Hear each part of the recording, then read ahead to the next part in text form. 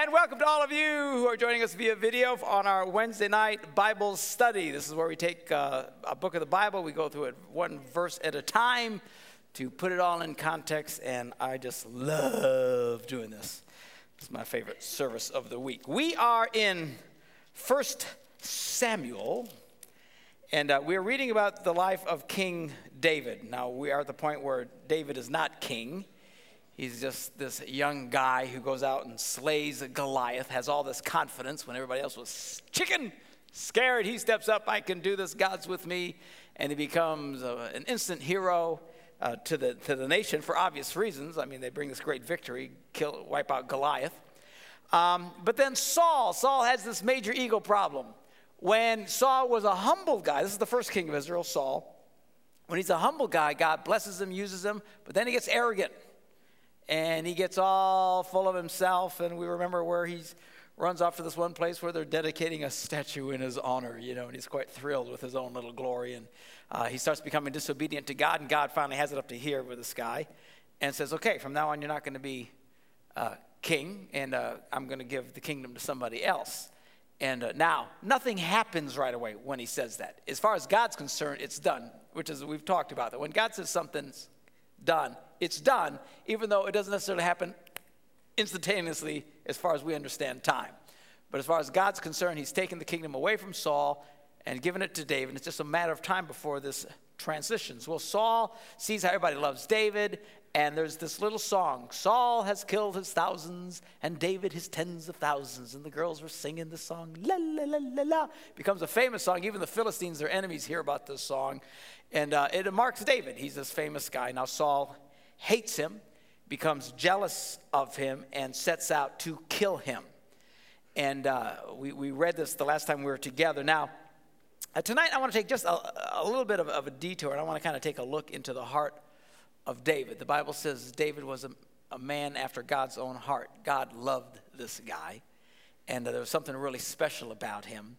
And he was a musician, and just a guy who loved to worship and praise God. Now I want to pop over to the book of Psalms a little bit tonight and dance around this a little bit and put some of this in context. Now, first thing we know is that Saul sets out to kill David. Flip over to Psalm 59. Now the book of Psalms Psalm is a way of saying song. It's a book of songs. And these are the Psalms, many of them, probably most of them written by David. Not all of them. But and some of these were written in some of the most trying and troubling times of his life, which we've been reading about. And I want to give you some context for this. This is Psalm 59. At the beginning of the psalm, it says, this is written to the director of music to the tune of Do Not Destroy, whatever that tune was. 4,000 years ago, everybody knew it. Oh, yeah, I know that song. Anyway, this is when Saul had sent men to watch David's house in order to kill him. So what was going through David's mind, his heart? What was happening to him as he's dealing with these troubles? Let's take a look at it. So he writes this song during this time when he knows that Saul's out to kill him. And he sings and he praises to God. He says, deliver me from my enemies, O God. Protect me from those who rise up against me. Deliver me from evildoers and save me from bloodthirsty men. See how they lie in wait for me. Fierce men conspire against me for no offense or sin of mine, O Lord. I have done no wrong, yet they are ready to attack me. Arise to help me. Look on my plight, O Lord God Almighty, the God of Israel. Rouse yourself to punish all the nations. Show no mercy to wicked traitors. So anyway, he goes on and on. Let's keep reading it. They return at evening, snarling like dogs, and prowl about the city. Talking about these guys who are out to kill him. See what they spew from their mouths. They spew out swords from their lips, and they say, who can hear us? But you, O Lord, laugh at them. You scoff at all those nations. O my strength, I watch for you, O God. You, O God, are my fortress, my loving God. Now check out this guy's heart. Things are really going to the toilet in his life. People are literally trying to kill him. This isn't just, I'm having a bad hair day. Okay? Now check it out. And the reason I want to point this out is because there's people who get mad at God because stupid stuff happens. And they get all upset because things don't go the way that they expect. And they get angry at God. You know, I know people get mad at God because their boyfriend broke up with them. As if God had anything to do with it. It's just your boyfriend came to his senses. Mad at God because this isn't going, that isn't going, and my job is doing bad, and where are you, God? The arrogance some people display before God Almighty. You're pointing at God, you're yelling at God, you're angry at God. Yo, reality check. Here's a man, his life is in the toilet. He's been blessed, he's succeeding, and now everything goes wrong, and he has to run for his life. And what is his attitude? I watch for you, O God, my fortress, my loving God. God will go before me and will let me gloat over those who slander me. How do you know that? He doesn't know that. Well, he does by faith. See, all he sees is he's about to die. But as he praises and worships God, faith rises in his heart, and he knows he will be victorious and triumph. Why? He starts praising God in the midst of great trouble. Do not kill them, O Lord, our shield, or my people will forget. In your might, make them wander about and bring them down. For the sins of their mouths, for the words of their lips, let them be caught in their pride. For the curses and lies they utter, consume them in wrath, consume them till they are no more. Then it will be known to the ends of the earth that God rules over Jacob. They return at evening, snarling like dogs, and prowl about the city. They wander about for food and howl if not satisfied. But I will sing of your strength. Now check it out. The guys with all the power, the ones with all the money, the ones with all the influence, the ones that people would think, gee, let's be envious of those guys. He portrays them as snarling dogs wandering about and howling when they don't get what they want. But then the guy who is the loser, running and hiding, how does he view himself? But I will sing of your strength. In the morning I will sing of your love, for you are my fortress, my refuge in times of trouble. O my strength, I will sing praise to you. O God, you are my fortress, my loving God. So here's a guy who's praising God and celebrating God's goodness in the midst of trouble. What happens when you do that? It awakens power in your life. God starts moving in your life. When you can start praising God and thanking God in the midst of trouble, wow, there's great power in praise. Now, it's easy to praise God when things are going great and we're in a safe place and it's cool and the band's jamming. I am free to run. Yeah, hoo-ha. Yeah, no, it's cool. Like that? Who does that remind you of? Yeah, but the character he used to play. Ed Grimley. Remember Ed Grimley? I used to love Ed Grimley. It's awesome. What am I talking about? Good heavens. It's easy to praise God like Ed Grimley when everything's great. But when you can sing and praise and rejoice in your blessings when life just, that's when God can start moving in your life. So anyway, so David runs and he goes to the town of Nob. Welcome to Nob. And he goes there, and you remember the story. This is chapter 21 in 1 Samuel, where we read this last week, where he goes in and he goes to the head priest, and the priest says, "What are you doing here?" And David goes, I'm kind of on a mission. I'm on a mission from Saul. Kinda. Yeah, I'm running from Saul because he's trying to kill me. But he doesn't tell him that. And he wants to know if him and his guys can eat the holy bread. And you remember the story? You don't? Anybody here? And the priest says, okay, as long as your things are clean, remember? Remember, your things are holy.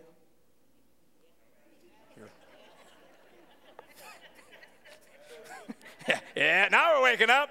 All right, he's talking about things again. Pay attention. It's the Bible. I'm not making this stuff up. Yeah, my thing's great. Everything's cool. And everybody's things are clean. And so they give him the bread. So anyway, so now he's running, and he goes to the city of Gath. And remember, this is a bad place.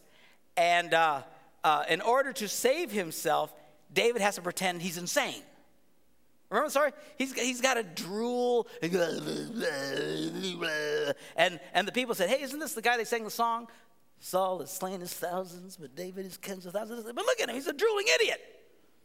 I mean, this is humiliating. This is a young man who is a conqueror by nature. He has done incredible things we still talk about to this day. He has to humiliate himself, pretending he's a drooling slob who's lost his mind, so they leave him alone. And it works. So rather than kill him, they said, look, he's a drooling nitwit, man. Don't we have enough nitwits around here? Let's move on. So they just left him there. In the midst of that, David writes a song. Psalm 34. Check this out. By the way, you ought to bring your Bibles on Bible study night. Hence the phrase, Bible study. You know, it's that big book you use to put coffee on? Bring that with you next time. All right, now look at Psalm 34. David writes, this is a psalm of David when he pretended to be insane before Abimelech, who drove him away, and he left. Here's his song after this humiliating, oh my God, life is a horrible experience. I will extol the Lord at all times. His praise will always be in my lips. Man, how do you get to a place like this? I want to be like this. I want to be the kind of guy when life just sucks and it's horrible. And everywhere you go, there's this huge sucking sound over you. To be able to praise God and thank God in the midst of horrible circumstances. This isn't a guy who just won the lottery. It's easy to praise God then. I'll bet you some of you guys, even some of you people who just, you don't even like raising your hand in church. I don't know.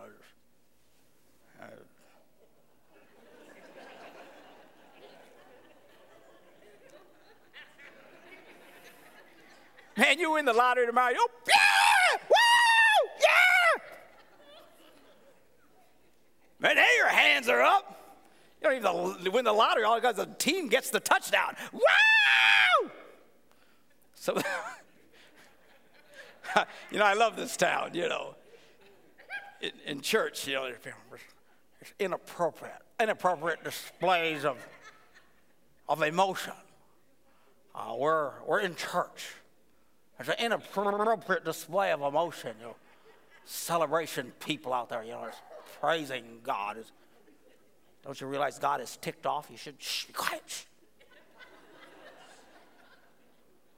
But these very same people put them in the green and gold cathedral. And they become great worshipers, great praisers. Woo! Woo! Man, they got no problem praising then, do they? Well, here's a guy his team isn't winning. He hasn't won the lottery, and he starts out, I will extol the Lord at all times. His praise will continue to be in my lips. My soul will boast in the Lord. Let the afflicted hear and rejoice. Glorify the Lord with me. Let us exalt his name together. This is a familiar psalm. You guys have heard of psalm, right? A lot of times. Let us exalt his name together. This is right after he has to pretend he's a blathering idiot. Humiliating himself. And make no mistake, these were proud men. This is no girly man. David was a serious butt-kicking, killing machine. In fact, he had killed so many people, God wouldn't let him build the temple. You remember this? We'll see this when we get later into this. Because he'd killed so many. He was just one. I really like, every once in a while, they did a movie of David, but they always wuss out on these movies. Who was it? Richard Gere, the last one, David was no Richard Gere. All right, come on. What kind of girly guy is this? David was a butt-kicking machine, killing things and just wiping out. Arnold. They should have Arnold. They should have Arnold Schwarzenegger doing the life of David.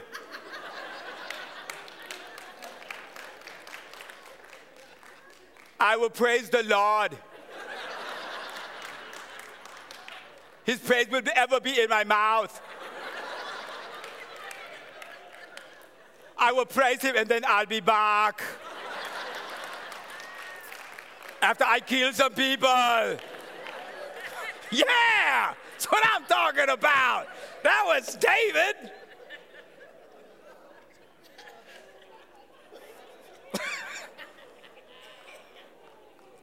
I don't know why any of you come to this church. He said, I sought the Lord and he answered me. Hello? What? I sought the Lord and he answered me? Where was the answer? He's running for his life. Everything's going horribly. The prophet had come to him and anointed him with oil and said, you're going to be the next king. And he says, I didn't know what's going on.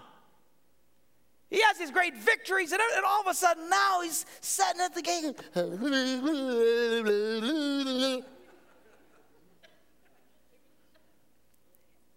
And the next day, oh man, God has answered my prayers.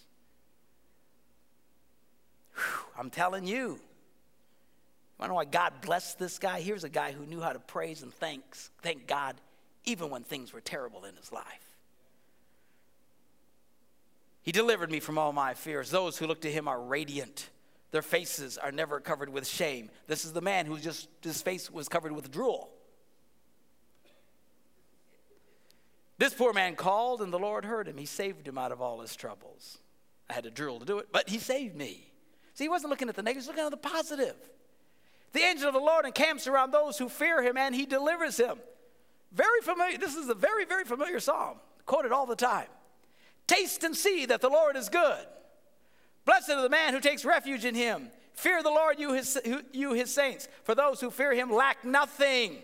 The lions may grow weary and hungry, but those who seek the Lord lack no good thing.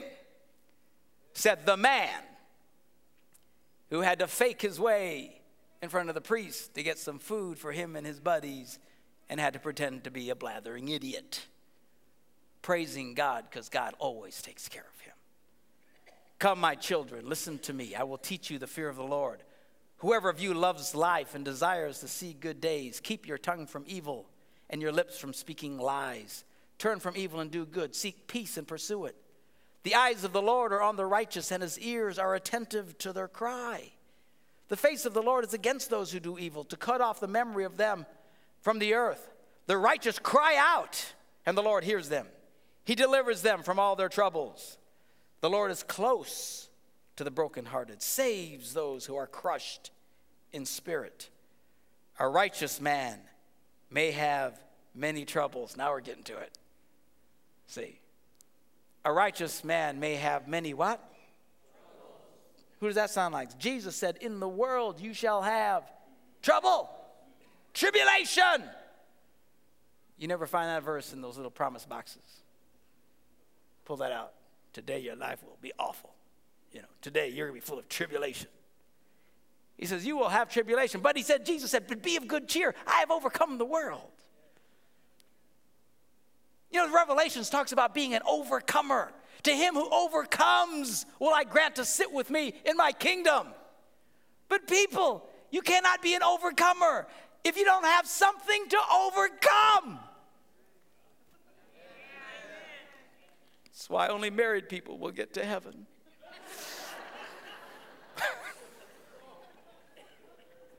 You single people, what do you got to overcome? No, I'm just teasing. Just relax, breathe, smile. The righteous man may have many troubles. Indeed, this guy was having more than he could handle.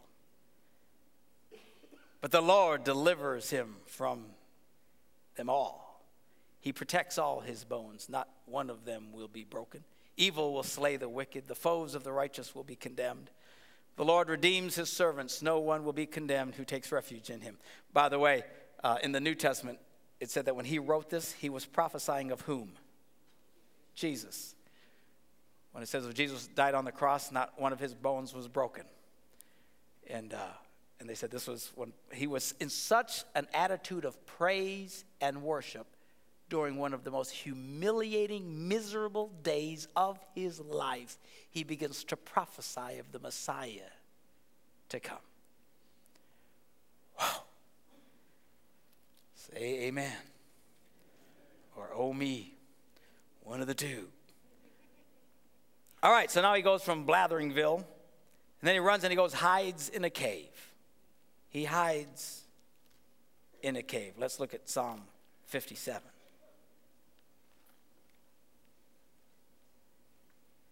For the director of music, to the tune again of Do Not Destroy. Apparently it was a popular song. Kept changing the words. When did he write this? When he had fled from Saul into the cave. Here he writes, have mercy on me, O God. Have mercy on me, for in you my soul takes refuge. I will take refuge in the shadow of your wings until the disaster has passed. I cry out to God Most High, to God who fulfills his purpose for me. I mean, again, it's hard not to be stunned by this when you put it in context. When you just read it and you just think, gee, these are great words and this is encouraging. It's when you put it in the context of where he was at when he wrote this stuff, it's like, whoa.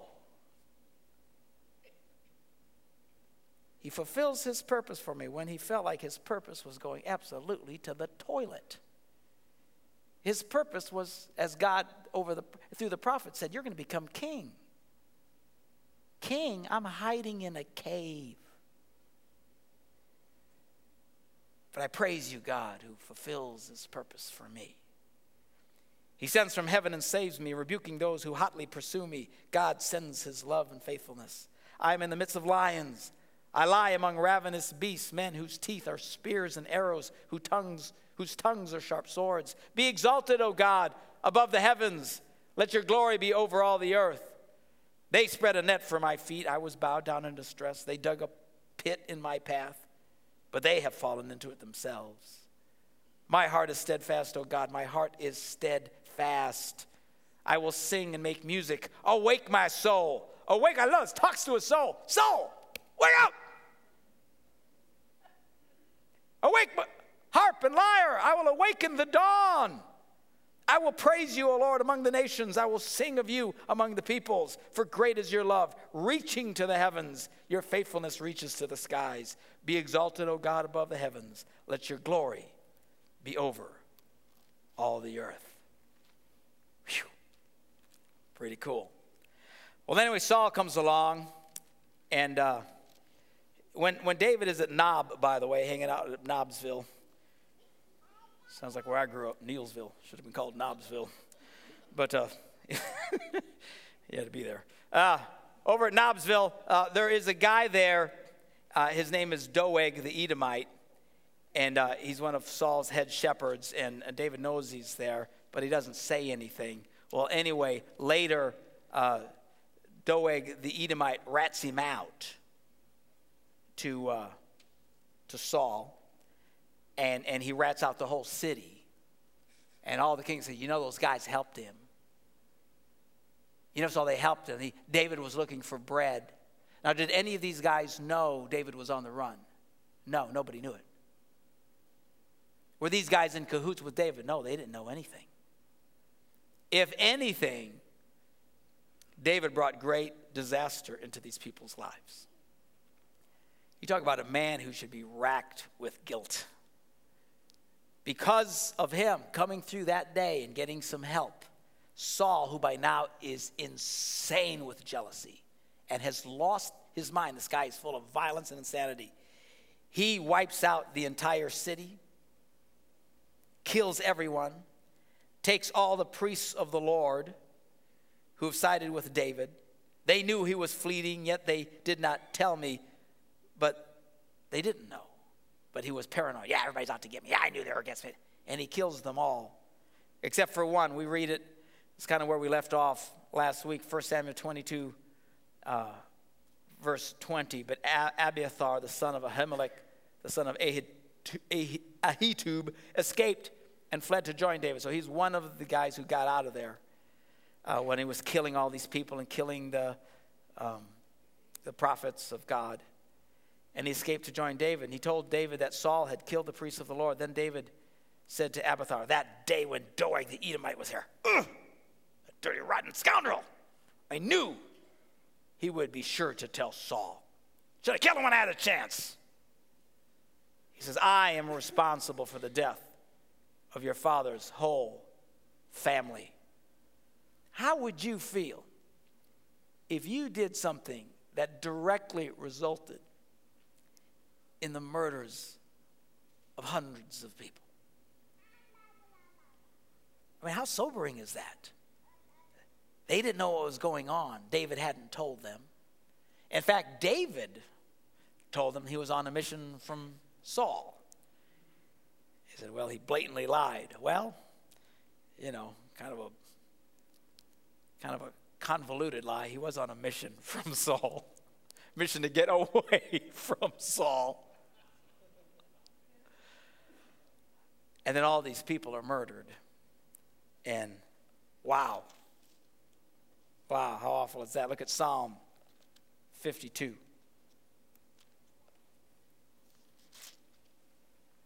Psalm 52, for the director of music, a maskil, it's a musical term, of David, when Doeg the Edomite had gone to Saul and told him David had gone to the house of Ahimelech. So what does that mean? What does that mean? This is when Doeg, that ratted David out and resulted in the deaths of so many innocent people. He writes here, why do you boast of evil, you mighty man? Why do you boast all day long, you who are a disgrace in the eyes of God? Your tongue plots destruction. It's like a sharpened razor, you who practice deceit. You love evil rather than good, falsehood rather than the truth. You love every harmful word, you deceitful tongue. Surely God will bring you down to everlasting ruin. He will snatch you up and tear you from your tent. He will uproot you from the land of the living. The righteous will see and fear, and they will laugh at him, saying, Here now is the man who did not make God his stronghold, but trusted in his great wealth, grew strong by destroying others. But I am like an olive tree flourishing in the house of God. I trust in God's unfailing love forever and ever. I will praise you forever for what you have done, talking of God, and in your name I will hope, for your name is good. I will praise you in the presence of your saints. Here is a man who, if he was anything like a lot of us, would be just racked with guilt. Racked with guilt. I know some of y'all struggle with your past, some of the guilt, some of the horrible mistakes that you've done. And make no mistake, most of us here have messed up in some way or other. And some of us got caught, some of us didn't. Some of us have done things that have hurt a lot of people. But man, once you get saved and you commit it to God, man, you've just got to move on and trust God and let him bring healing and praise God in the midst of even when you make tough things like that. So anyway, I just thought maybe I'd give you a little bit more of an insight into David's heart when he was going through these horrible circumstances. So let's pick it up now. This is chapter 23, 1 Samuel, chapter 23, verse 1. This is after all this had happened. Then when David was told, look, the Philistines are fighting against Keilah and are looting the threshing floors, he inquired of the Lord, saying, shall I go and attack these Philistines? So he prays, before he goes into battle, God, should I go help these guys? And the Lord answered him and said, go, attack the Philistines and save them. But David's men said to him, here in Judah we are afraid.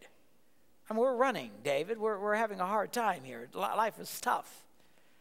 Remember, he's not by himself, by the way, through all this. He has a band of men, hundreds of men who are with him, also suffering with him. And he says, man, the tough things now. He says, how much more then if we go to Keilah against the Philistine forces? So David prays again. Once again, he inquires of the Lord, and the Lord answered him, go down, for I am going to give you the Philistines into your hand.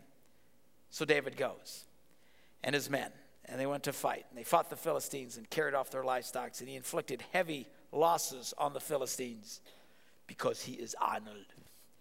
He's a strong killer. No one can stop him. And he saves the people. Now Abiathar, the son of Ahimelech, man, these people, what about just Bob?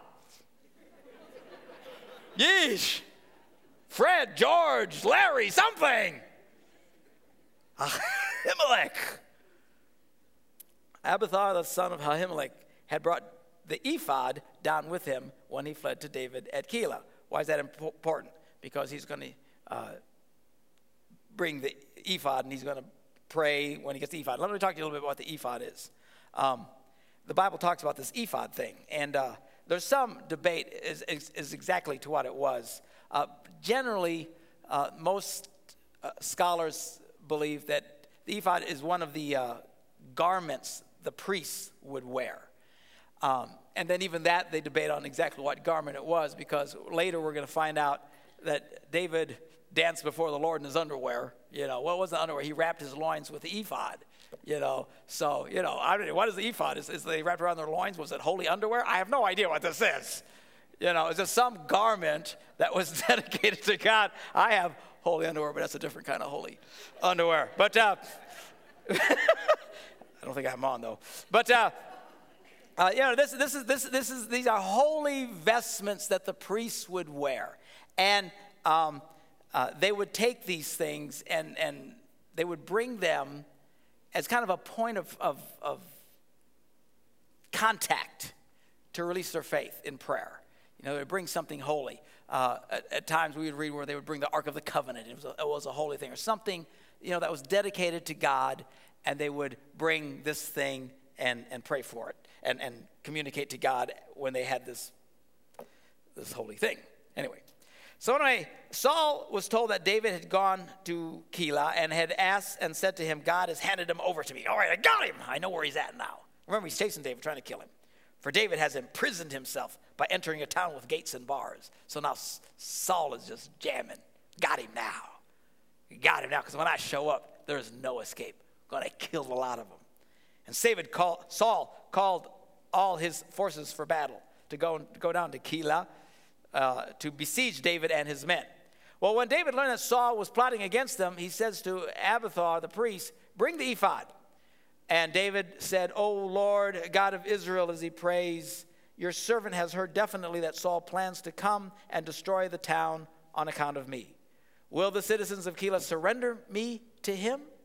Will Saul come down as your servant has heard? O Lord God of Israel, tell your servant.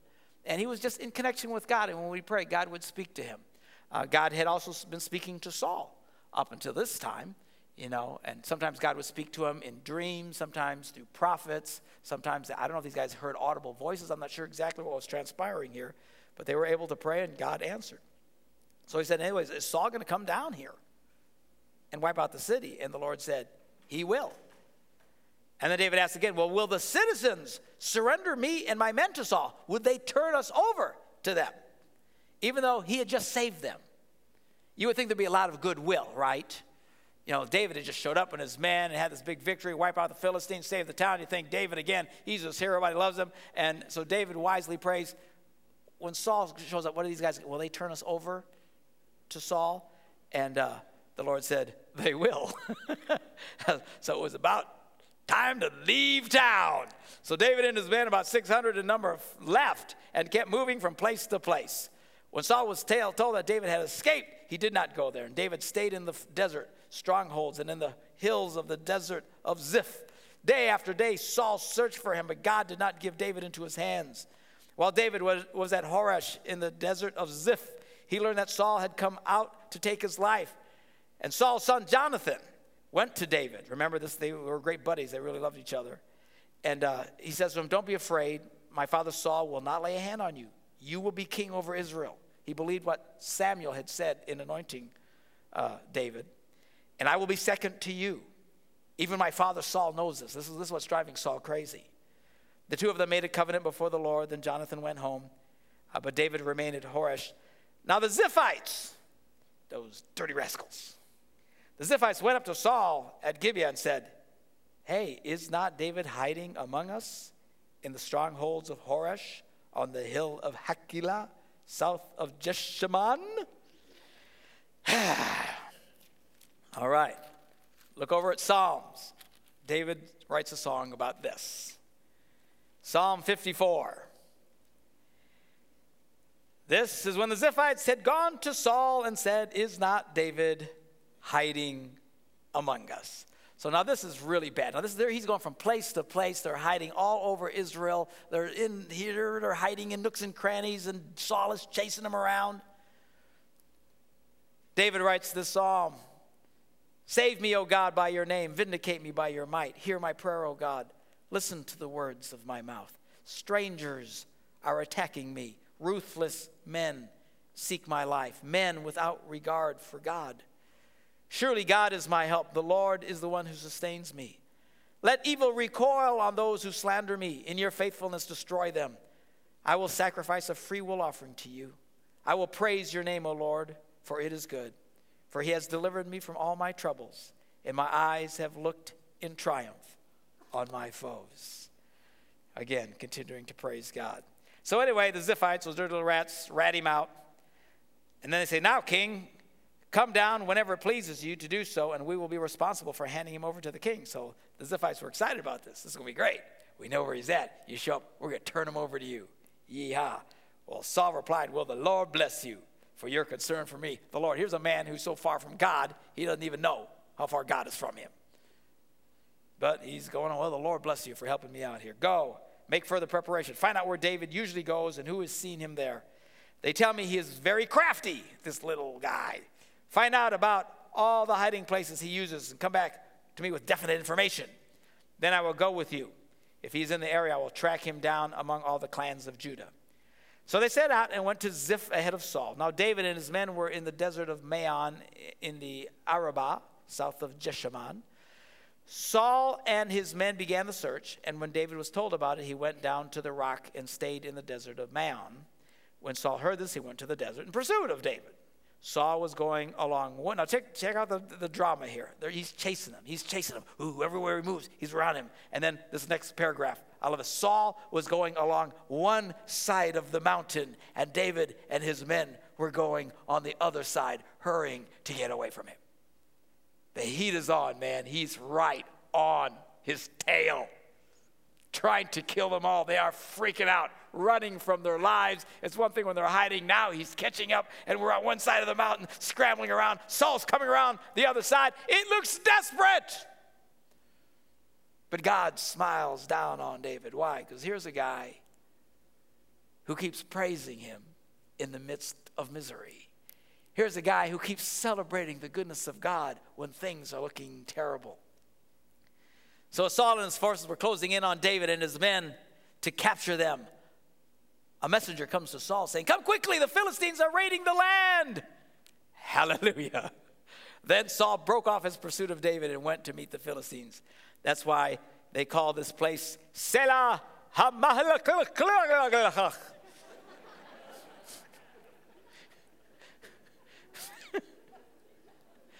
Which literally means the rock of parting. Put it in English, buddies.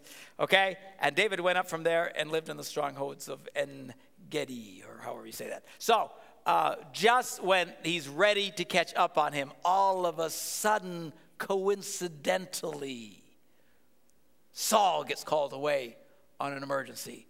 Thank you, Jesus. Beautiful thing, huh? Okay, now check this out. Chapter 24. Now, after Saul returned from pursuing the Philistines, he was told that David is in the desert of En-Gedi, whatever, I don't know how you say it. So Saul took 3,000 chosen men from all Israel and set out to look for David and his men near the crags of the wild goats. He came to the sheep pens along the way. A cave was there, and Saul went in to relieve himself.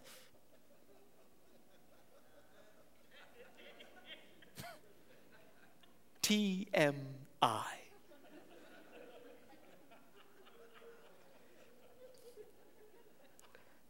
So David and his men were far back in the cave. So he's looking for David. David and his men are freaking. They're hiding in this cave. They're back in this cave. Saul has to take a leak. Can you say that in church? I think I just did. And Saul, I got to take a leak. Hold on a minute, guys. So he steps into the very cave where David and his guys are hiding. And they're looking up, and there's Saul taking a leak. Or whatever else he might have been doing. TMI, I don't know. All right, so the men said, This is the day the Lord spoke of when he said to you, I will give your enemy into your hands for you to deal with as you wish. Then David crept up unnoticed.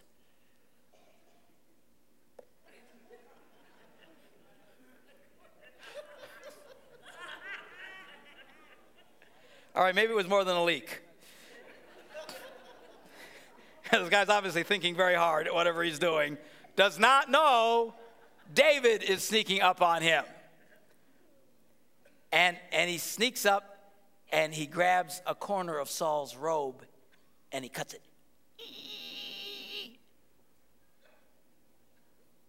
This guy was really thinking hard, man. I'm telling you, he wasn't aware of anything. But now check this out. Now this is amazing. Saul is, by anybody's estimation, a slime bag. He has been disobeying God.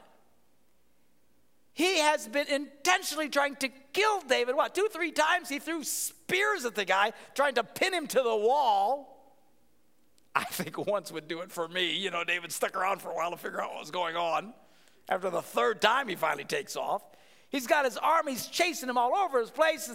His life is hell. He's killing people. Anybody David talks to is the kiss of death. He wipes them out. He's got to pretend he's a blathering idiot, humiliating himself. Life is hell for this guy. And now here is his enemy on a potty break. He could kill him in an instant, and it'd be all over. He's defenseless. His mind is preoccupied. He doesn't kill him. All he does is cut off the end of his garment, and then he sneaks back. All the guys are probably going. But it says afterward, David was conscience-stricken for having cut off a corner of his robe. You got to be kidding me. He felt guilty for cutting off his robe and it cut off his head. But he felt guilty for doing this one thing. Why? Why in heaven's name would he feel guilty about cutting off the robe of a man who's trying to kill him? This we will look at next Wednesday. It's like 24, waiting to see what's going to happen next. All right, next Wednesday we'll pick this up. It's a fascinating insight into the heart of David. It's amazing stuff. This is cool. Y'all having fun? Cool. All right.